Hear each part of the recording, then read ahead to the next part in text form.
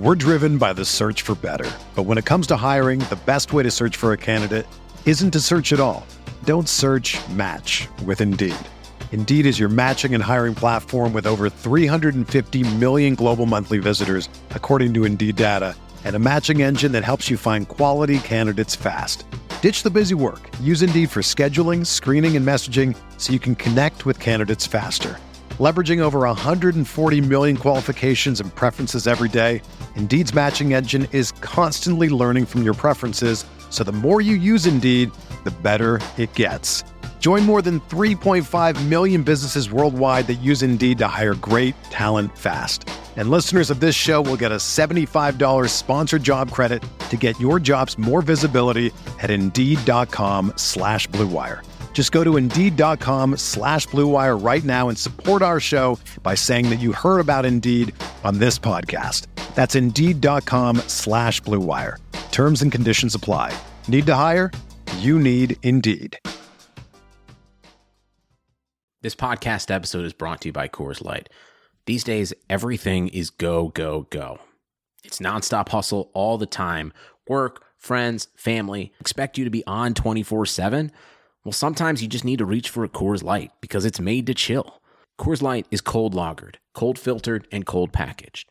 It's as crisp and refreshing as the Colorado Rockies. It is literally made to chill. Coors Light is the one I choose when I need to unwind. So when you want to hit reset, reach for the beer that's made to chill.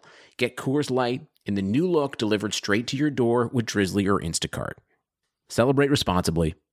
Coors Brewing Company, Golden, Colorado.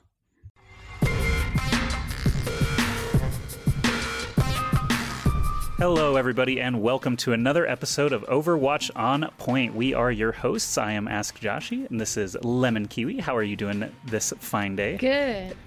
Fantastic. Super excited for the new Kit Kat flavor. I'm not a fan of mint, but overall that weekend was amazing. And you got to do some World of Warcraft stuff, right? Yeah, I actually had a pretty wild weekend. Never really imagined that I would be doing World of Warcraft Classic productions, but I ended up somehow booking like a whole week of them and got to host a cool event yesterday and interview some WoW players. But now we're back into the world of Overwatch. Overwatch On Point, of course, is our weekly podcast where we discuss different topics in and around the Overwatch League, mostly around, I would say, as players tend to provide us lots of free entertainment, even when there's no Overwatch to be played. And that's, no different this week. This week, our topics include World Cup, Team USA was revealed, and, various player gripes and grumbles, congratulations, things like that. We'll discuss trash talk versus professionalism. Where are those lines for what players should and shouldn't say about things they don't necessarily have control over. And then playoffs, obviously. The Kit Kat rivalry weekend this past weekend did determine our playoffs for the entire season of Overwatch League 2019, and we'll end the discussion today with the schedule for next year. But first up, World Cup, Team USA revealed all their players. Do you want to just walk us through? Yeah. Sure, go for it. All right. Well, you guys probably saw it all over Reddit and all over Twitter. So the final roster for Team USA is Super, Space, KSF, Sinatra, Corey, Moth, and Raucus. So I think mostly everyone was pretty happy about this. I think there were a few question marks, though. Oh, yeah. So the question marks, obviously, you can't fit everybody on the team. They only ended up with 7. So someone's going to get left out in the cold. Let's just start with, let's say, the tank players. So the tank players, Super and Space on Shock and Valiant. Those guys, I think people would expect them to be, top 2 candidates. It may be only top 3, but do you feel like anyone else should have been considered there, or are you surprised that someone was left out? I think there's been like I said, overall, everyone's happy. There was absolutely no argument about Space, but Super, I think people were saying maybe Muma and maybe Fact Fiction as the main tanks, but Super is like an MVP candidate, and even all the casters over the Kit Kat rivalry weekend were saying how they most likely think Super's going to take MVP of the year. Not only can he adapt, but he's also been improving tremendously as one of the best main tanks in the league, hands down. So Muma, for the Houston Outlaws, the whole team has been struggling along with him, and Muma was mostly known for his Winston and Ball, and we're not we're not sure what meta we're going into for BlizzCon, so it could be anything. But it seems like more of a shield meta where someone like Super or Fact Fiction would be better suited for. And yeah, kind of surprised. Like some people said Fact Fiction would have been great, and I think he brings a lot of leadership, a lot of veteranship, and overall he's a consistent player. And I don't think we would have seen. I think we still would have gotten a lot of success with Fact Fiction on that role, but Super was the one that the coaches went for, and of course, hint hint, Harsha was part of the coaching lineup for Team USA. So. Not pointing in any direction, but you know your players so much better. You know their weaknesses and you know their strengths so much better when you work with them that closely. So it's not surprised Super was picked in that regard. Absolutely. And I mean, you said it yourself that we have MVP candidates here making the World Cup team. So that's across the entire league. Just having any Americans up for MVP consideration should give them strong consideration for the actual World Cup squad. But a lot of people, I see Landfist in the chat right now. Is there a topic about Dogman? Kappa, actually, yes, we will be bringing up Dogman. Not quite yet. We still have to get through the rest of this roster announcement. You're absolutely right, though. That's where the sort of trash talk versus professionalism topic, we'll get to that in just a moment. So stick around with us here, Fifi, and we'll get to that. But next up, Moth and Raucus, I think, are perhaps the most contentious of the selections. Raucus specifically being on a team that didn't, really excel this season, actually got eliminated from playoffs. They finished 16th overall. I'm looking at the final standings here before playoffs began. And it's just, how do you justify picking a support player from a team that's in the bottom, third of teams all season long when there are plenty of other, USA candidates out there. And Dogman specifically did raise concern at this, but not particularly for himself or not specifically for himself. He did end up criticizing the coaching staff, though, as a result of this one. So just to go over this whole thing, so we don't even have to argue about main support because Moth was the only main support in the entire 12-man lineup, so he didn't have to battle with anyone. So yeah, the controversy really came about Sleepy versus Raucus. Dogman wasn't really as much brought up as a candidate in that regard. It was more like, why didn't Sleepy get picked? And Sleepy kind of got benched most of Stage 4, if not all of Stage 4, if I can remember, for Guido. And Guido's been performing a lot better. Sleepy maybe has a better Zen, but we're not in a Zen meta currently at the moment. Again, we don't know what will be down the road for BlizzCon. And Raucus, we can say is a better Ana, but although the team hasn't performed, let's say Houston Outlaws haven't been having an outstanding stage, USA or America doesn't really have a huge amount of good flex supports, or at least a good pool to choose from. All the best flex supports are Korean or anything else. So it's been kind of Raucus or Sleepy, and I think again we would have had success with either one, but we didn't really get to see Team USA trials. We know it was super grueling, and they've done a ton of work into not only what the player provides in the game, but also outside of the game, with their leadership, getting along with people, and whatever else, flexibility of hero pool. And because Sleepy hasn't had any time in Stage 4, maybe the guy's rusty. Again, I don't know how his tryouts went, but Raucus was the pick, and we're just going to have to go with that. Obviously, all the better choices are maybe Korean, but we have to pick from Americans. Let's get some Koreans on this roster. Why not? No. Yeah. You're totally right, though. Obviously, lots of good points there. The first being the fact that we didn't see the trials. Those were not public. They were not everybody in America gets a vote or anything like that. So that would be great. It could just be, Sleepy underperformed in tryouts or had communication issues. I'm sure Sleepy's great in all these areas, but we literally weren't there to judge for ourselves. So all we get to is the result. And in a lot of cases, even award shows and anything where you have to narrow down a pool of a bunch of talented people, someone's going to be unhappy with that result. And, someone's going to have to, not really justify it, because what's done is done. Raucus, he's going to be on the team at this point, no matter who complains about it. But the other point that you mentioned is intangibles. So things like communication, leadership, roles, and abilities that these players might have beyond just landing a sleep dart or whatever it is. Ruckus has been around for a very long time. He played other games before Overwatch. And he's a vocal player. He's a vocal player. Like, there's lots of good boxes to check as well, even if he didn't have the best season overall with his squad or anything like that. And maybe he even meshes better with some of these players than he does his own Outlaw squad. We don't know. So I'm perfectly happy to have Ruckus representing USA once again. And in the final category, the DPS category, we end up with Corey, Sinatra, and KSF. KSF being on the Washington Justice, who of course had an incredible final stage of Overwatch League 2019. That could definitely have helped his stock recently, and if he is playing in a high level in the trials and things like that, I could totally see him landing on the squad. Sinatra, I think, is pretty much our Michael Jordan. Like, he's our slam dunk. He's going to be one of the top DPS players for a long, long time. He's on one of the best teams in the entire Overwatch League and still able to pump out insane stats. And KSF and Corey, there's, a little bit less proven, but still both doing incredibly good right now. And did I misspeak and say, did I say the wrong team a second ago? I know Corey is on Justice. Oh, KSF on Valiant and Corey on Justice. All right. It's the K part. Right. Yeah, I got you. I got swapped up there, but you understand. Yeah, I read your mind. I knew what you were trying to say. But I think this DPS lineup, again, no one is arguing with this really.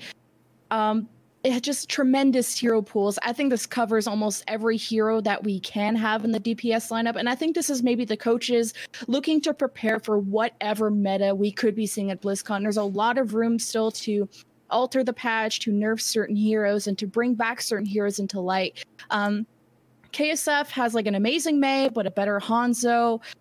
So usually he would play the Hanzo and Agilities would play the Mei for that. KSF has some projectile. He can play the Pharah, but he's also really well suited to do the double sniper option with Corey.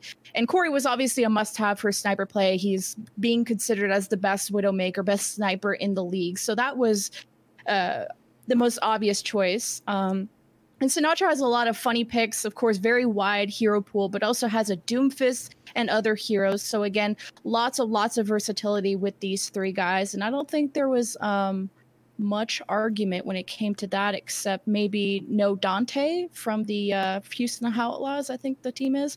And again, maybe the team not performing, whatever happened in tryouts was not working, but I think everyone is still really happy with the three that they went with. Yeah, I'm actually curious, do you know for a fact whether they could have done 3 support or 3 tanks, or was it mandated to be 3 DPS? Because that is something that... It had to be 7, so whatever they wanted, and I think interesting. It makes sense to go with DPS. I think you're right. Third. Yeah, just in terms of flexibility, viability, there's just more damage-dealing characters than there are, viable tanks or supports in this meta. So, basically just keeping your options open with those 3 players makes sense to me. And yeah, I'm just kind of scrolling through the Twitter replies to the initial announcement. Dante is essentially the only one really getting brought up, but then people are right there to answer to it that, each of the players that were selected are just as good, if not, more proven or anything like that. So I think you're right that the DPS selections are pretty widely accepted. Dante fans maybe next year, but it could happen. Sinatra could fall off. He's actually the one people are suggesting Dante maybe should have come in instead of Sinatra. So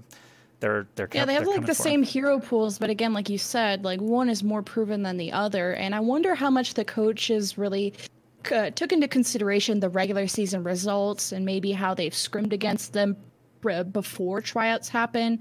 But we don't know what happened in tryouts and what they kind of brought to the table and how they meshed in the different strategies that they implied. So kind of wish we saw that, but Dante, not going to happen. Yeah, well, we always just want to see more good Overwatch, and pitting our buddies against each other basically is going to be highly entertaining no matter what the context. So I agree. Get those scrims and trials up so we can watch.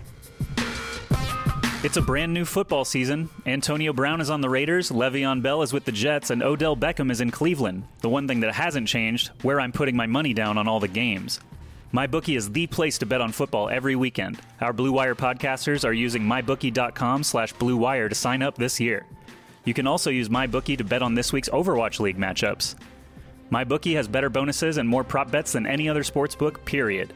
This year, they're hosting the first online handicapping super contest. First place is guaranteed to win at least $100,000, and it only costs $100 to enter.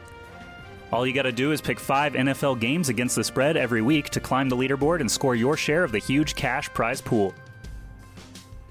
MyBookie has live in-game betting on every NFL game. They've got the most rewarding player perks in the business, and for you fantasy guys out there, you can even bet the over-under on how many fantasy points a player will score each game. Visit MyBookie online today. That's MyBookie, and don't forget to use the promo code BLUEWIRE when creating your account to claim the bonus. Bet, win, get paid. Okay, so now we'll move topics into basically more criticism of these selections. One player in specific is Dogman from the Atlanta Reign. He did actually basically bring it up kind of himself that he was not super thrilled with the World Cup USA selection. So I'm just going to read a quote. This is actually a quote from Dogman after one of the matches last week. He says, I wish the game was a little cleaner so the trash talk could be smoother, but for the most part, I think it's just because we have FRD, Baby Bay, Gator, and Hawk on our academy team.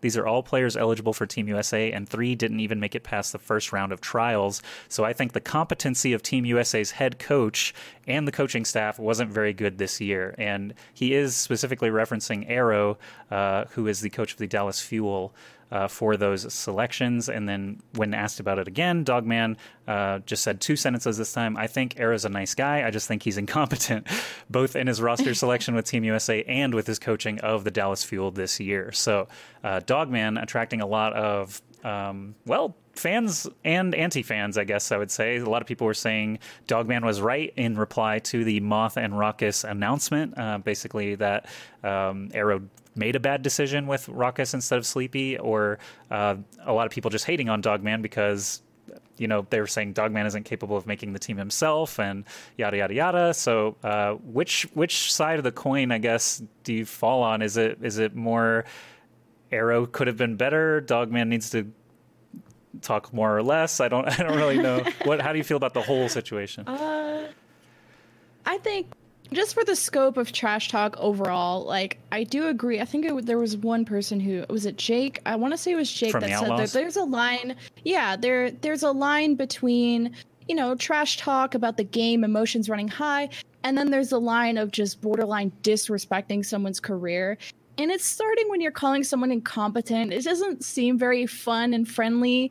And I feel like it's starting to step into kind of personal, if you would just straight up call someone ugly or just make fun of their appearance, that's just kind of you don't bring up someone's appearance or career into it. I feel like if you're going to keep trash talk, keep it about the game. And to call him incompetent, the guy has an outstanding resume and he got chosen for this role for a reason. And results from last year or whatever. And I think it's a hard decision what Arrow had to make. And I think it was a decision that someone was going to be unhappy about. I still think the strong majority of community and players alike agree with the roster. And there was even some backtalk towards Dogman saying, why were you upset about you not getting a tryout when you said you performed or didn't have a great tryout yourself? So I still think Dogman is one of those necessary people in an esport that kind of the one that kind of keeps things not stale within the community. So instead of us complaining about meta or something about the game, then we have people just kind of arguing, and it kind of makes things a little bit entertaining. So as long as you don't overstep, incompetent is just on the line of being now you're kind of hurting someone's feelings on a deeper level. But I'm totally cool with trash talk as long as it doesn't overstep. And like I said, incompetent, right on that line. Yeah, that's it is very important. The vocabulary that he used is the word incompetent, and that's man, if I'm trying to think any role that you could have where incompetent is not just a huge slam. If you're incompetent, that means you don't know what you're doing. You're you're hurting your team, etc. And you're basically putting blame on a single person, where this is clearly processed by committee. There are other coaches, he even mentions there is other staff. I don't know that Arrow gets, maybe he does get final veto on selections or he's the face, Yeah. You gotta always blame him over. He got elected in. He always gets the blame. Right. And he's a person that people can identify, which you don't just say assistant coach number 3 decided, and was the tiebreaker vote. between Moth and Sleepy or whatever it was. But Dogman, I guess if I were just talking to him one-on-one, I would be like, this is just not necessary. Like, you can say something more to the lines of building people up rather than tearing down. And I think he started to get there when he mentioned his, teammates, Baby Bay Gator, etc. He's like, well, they're super worthy, and they didn't get their fair share or whatever it was, rather than going the tear down route of Arrow is incompetent, etc. Because that just doesn't help anybody. It doesn't make the people who didn't advance feel any better. It doesn't help the people who did get selected feel any better. Mm-hmm. So as far as trash talk versus professionalism, Monte Cristo, of course, is always kind of devil's advocate for more spice, more disruption. And he, of course, says that he's totally fine with some trash talk. And as long as people can move on from it, it's really, it's not a huge thing. If it becomes like a deep-seated, every other tweet is now about Arrow versus Dogman, obviously that's going to be less desirable. And Dogman is, still pretty new to Overwatch League. You don't want something in your first season to like stay with you forever. I don't think this is so bad that that's going to happen, but people now know that Dogman is a squeaky wheel, so they're going to be looking for his opinions and trying to goad him into saying things probably from now on. And is that something that you really want to bind to yourself? I don't think so. Jake is actually doing the opposite, where he's like, now guys, we're all cool here, just let's all be friends. And that's just a better sort of reputation sort of thing to keep with you. And I think he kind of there's certain people I think that enjoy being the villain. They kind of like thrive off of that negative rivalry energy all the time. Mm-hmm. And you always see Dogman when he's playing on the stage. He's kind of like, getting up and waving his hands around, or you hear him yelling something. And I think that's a guy that tells me that lives off of the hype and likes to get in his opponent's heads. But that only works when you're performing well and when your team's on top. And, if you were a team like the Fuel or any other team that, when they trash talk, then that doesn't kind of translate as well or as cool as it was. So, I mean, he's probably feeling, maybe a little bit newer-ish to the league, and now he's like getting all hype about it. But I can see like some players not wanting to have that kind of trash talk and then burn bridges with said player or said players that want to trash talk. So if there can be a consensus that this is just him being blah about the game, everyone get over it, then it's fine. But maybe some players are going to take it personally, burn bridges, and then you're actually going to have people hate each other, which for the fans, maybe that's really cool and entertaining for us, but maybe for the mental health of the players having to deal with drama on top of their work schedule, not so great for them. Right. And this is still a very closed environment. It's a small space that you're privileged to be in, and you're not going to get away from it if it does end up following you. So just, Dogman, just keep it in check, man. It's cool. We like you. It's cool. We don't want anything bad to happen if things get worse or anything like that. So I think that's kind of where I stand on it. Personally, just going back to StarCraft 2 days, we had a similar situation where, there wasn't the Overwatch League giving suspensions and bans and things like that for bad behavior. But in StarCraft 2, it was very like respect driven, because you had a bunch of Korean pros who had been playing for a decade now playing against like the trash talkiest North American scumlords on ladder, and now them meeting in person for the first time. So I have a story like Naniwa was a Swedish Protoss player who beat Nesty. Nesty had been playing Brood War for like 8 years and was like a GSL champion 3 times over. Naniwa beat him in a best of 3 and then called him an idiot. So that like sparked. What a word. It was insane though. It was like, that was like the biggest bomb he could have dropped in a post-game interview. He's like, I think Nesty was being kind of an idiot, and everyone was just like, oh, what did he just say? And then that's actually pretty tame too.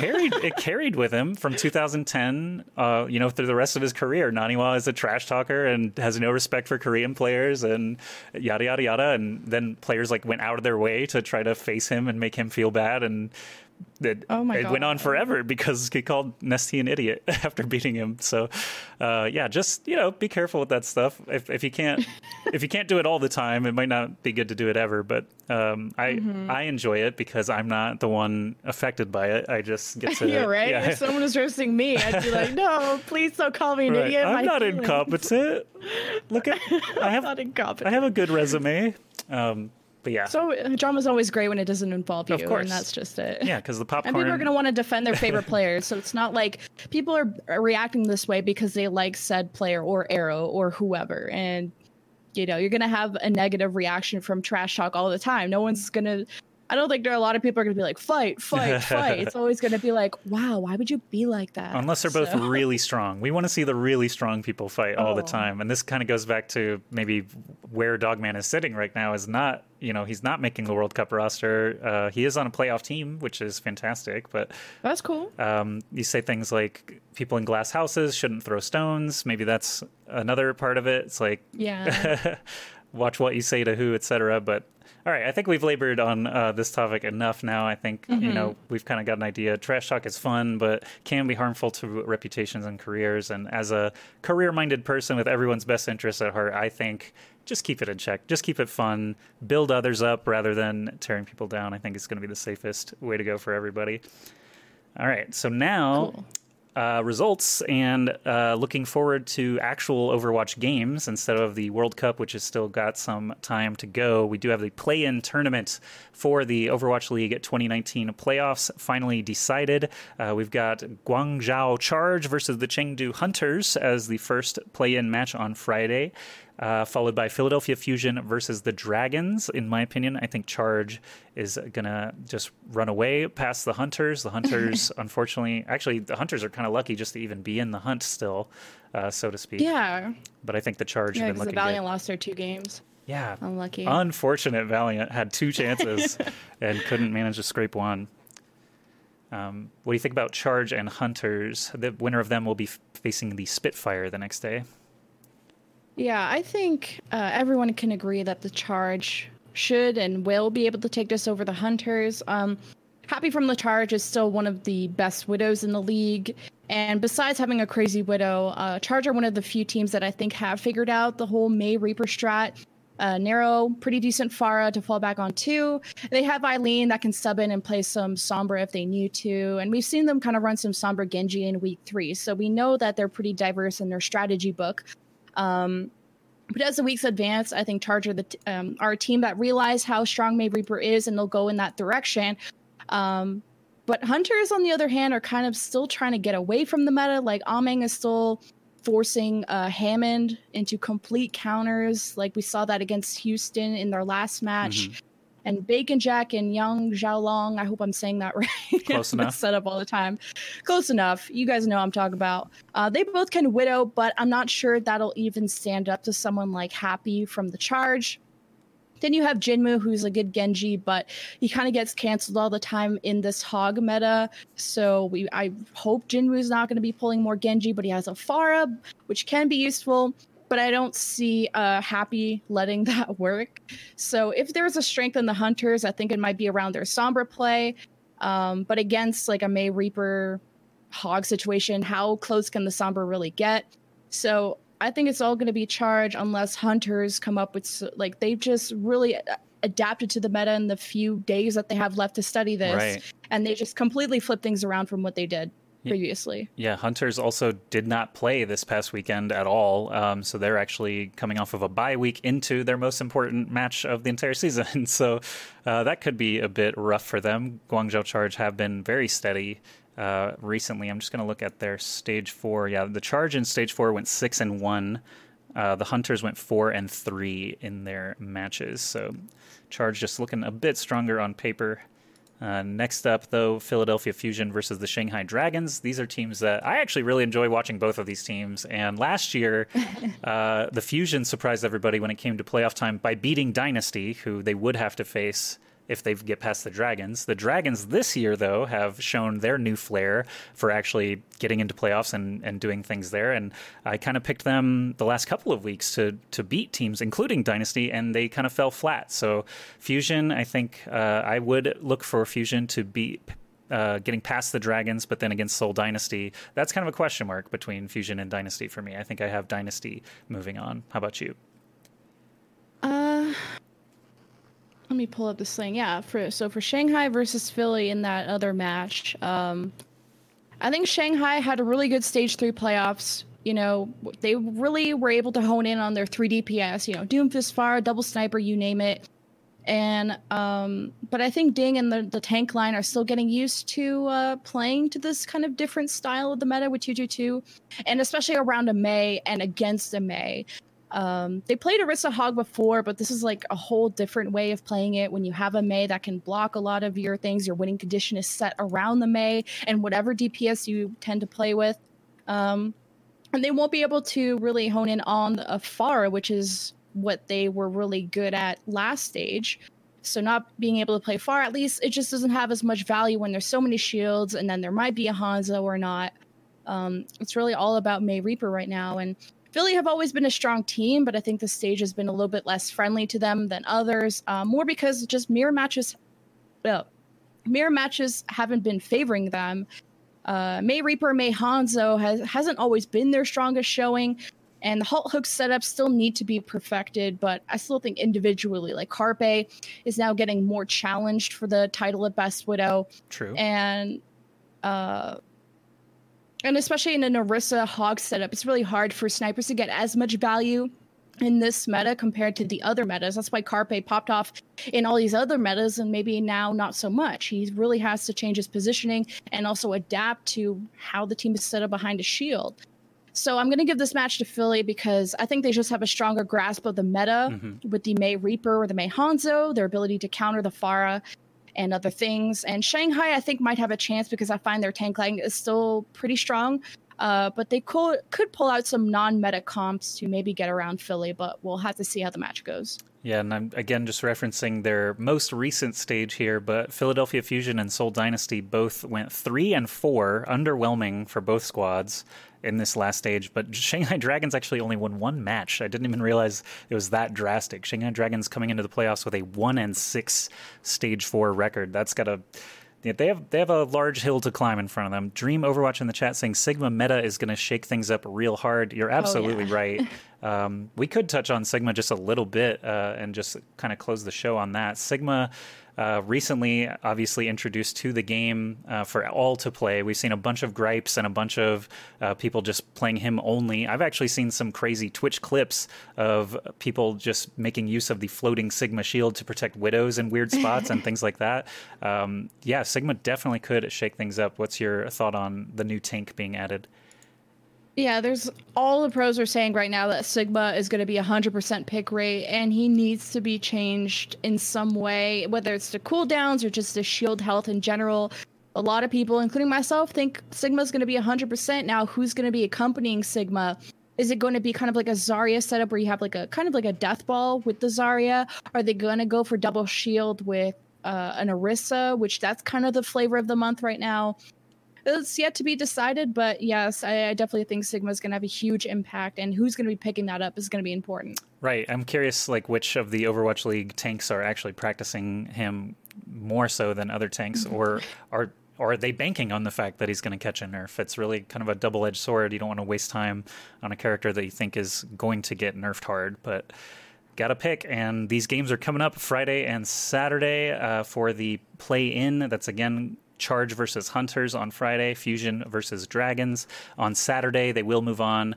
Charge or Hunters will face the Spitfire and Seoul Dynasty on the other side of the bracket. What do you think about Spitfire and Dynasty basically getting to play one less match? They get to watch their opponents actually play on Friday. So Spitfire and Dynasty might actually just both benefit from being able to sit back and watch on Friday, and they're just really good squads. I think Spitfire, their most recent stretch was still only 4 and 3 in the final stage. So it still looks very even out there across all the teams.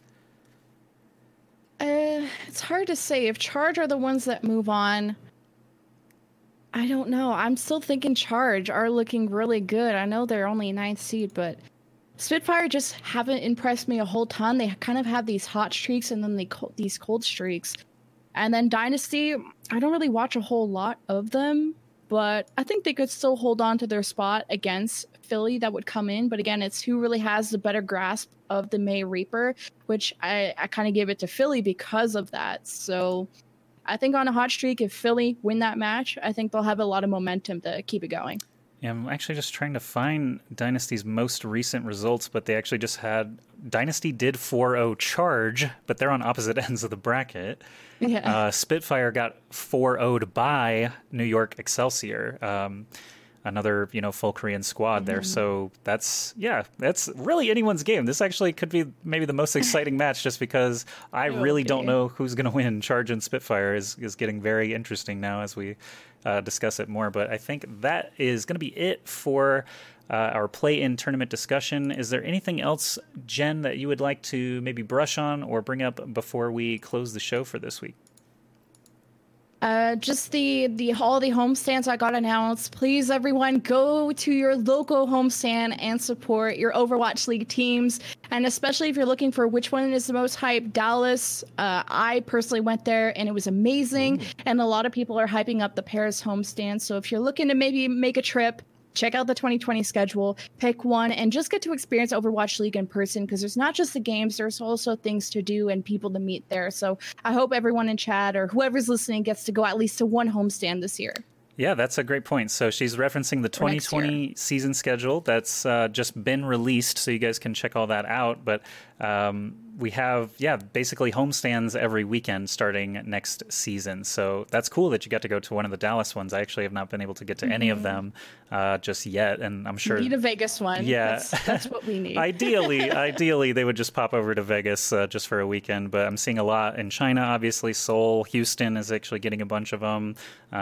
So Houston might actually be a cool one to attend. Washington, D.C. gets to host a weekend. So lots of viable places for our North American listeners, as well as a lot of Chinese stops, actually. If we have any Chinese listeners, you're going to get to see a lot of live Overwatch League next season. But that is going to wrap up the show for us. Don't forget that we are live here on twitch.tv/Prediction Esports. That's Prediction with 2 E's once a week. And the podcast will be on Apple Podcasts shortly following each broadcast. So check us out. Prediction, Preediction. Thank you very much, everybody who came and watched this week. Thanks to everybody listening on Apple Podcasts. Any final words before we say goodbye? Nope. Thank you guys all so much for watching, and Josh is amazing, and we'll see you guys next week. Yep. Thank you, Jen, for the amazing topics and discussion. Once again, we'll be back next week. Thanks again, everybody. Have a good week and win some Overwatch games for us. See ya. Bye.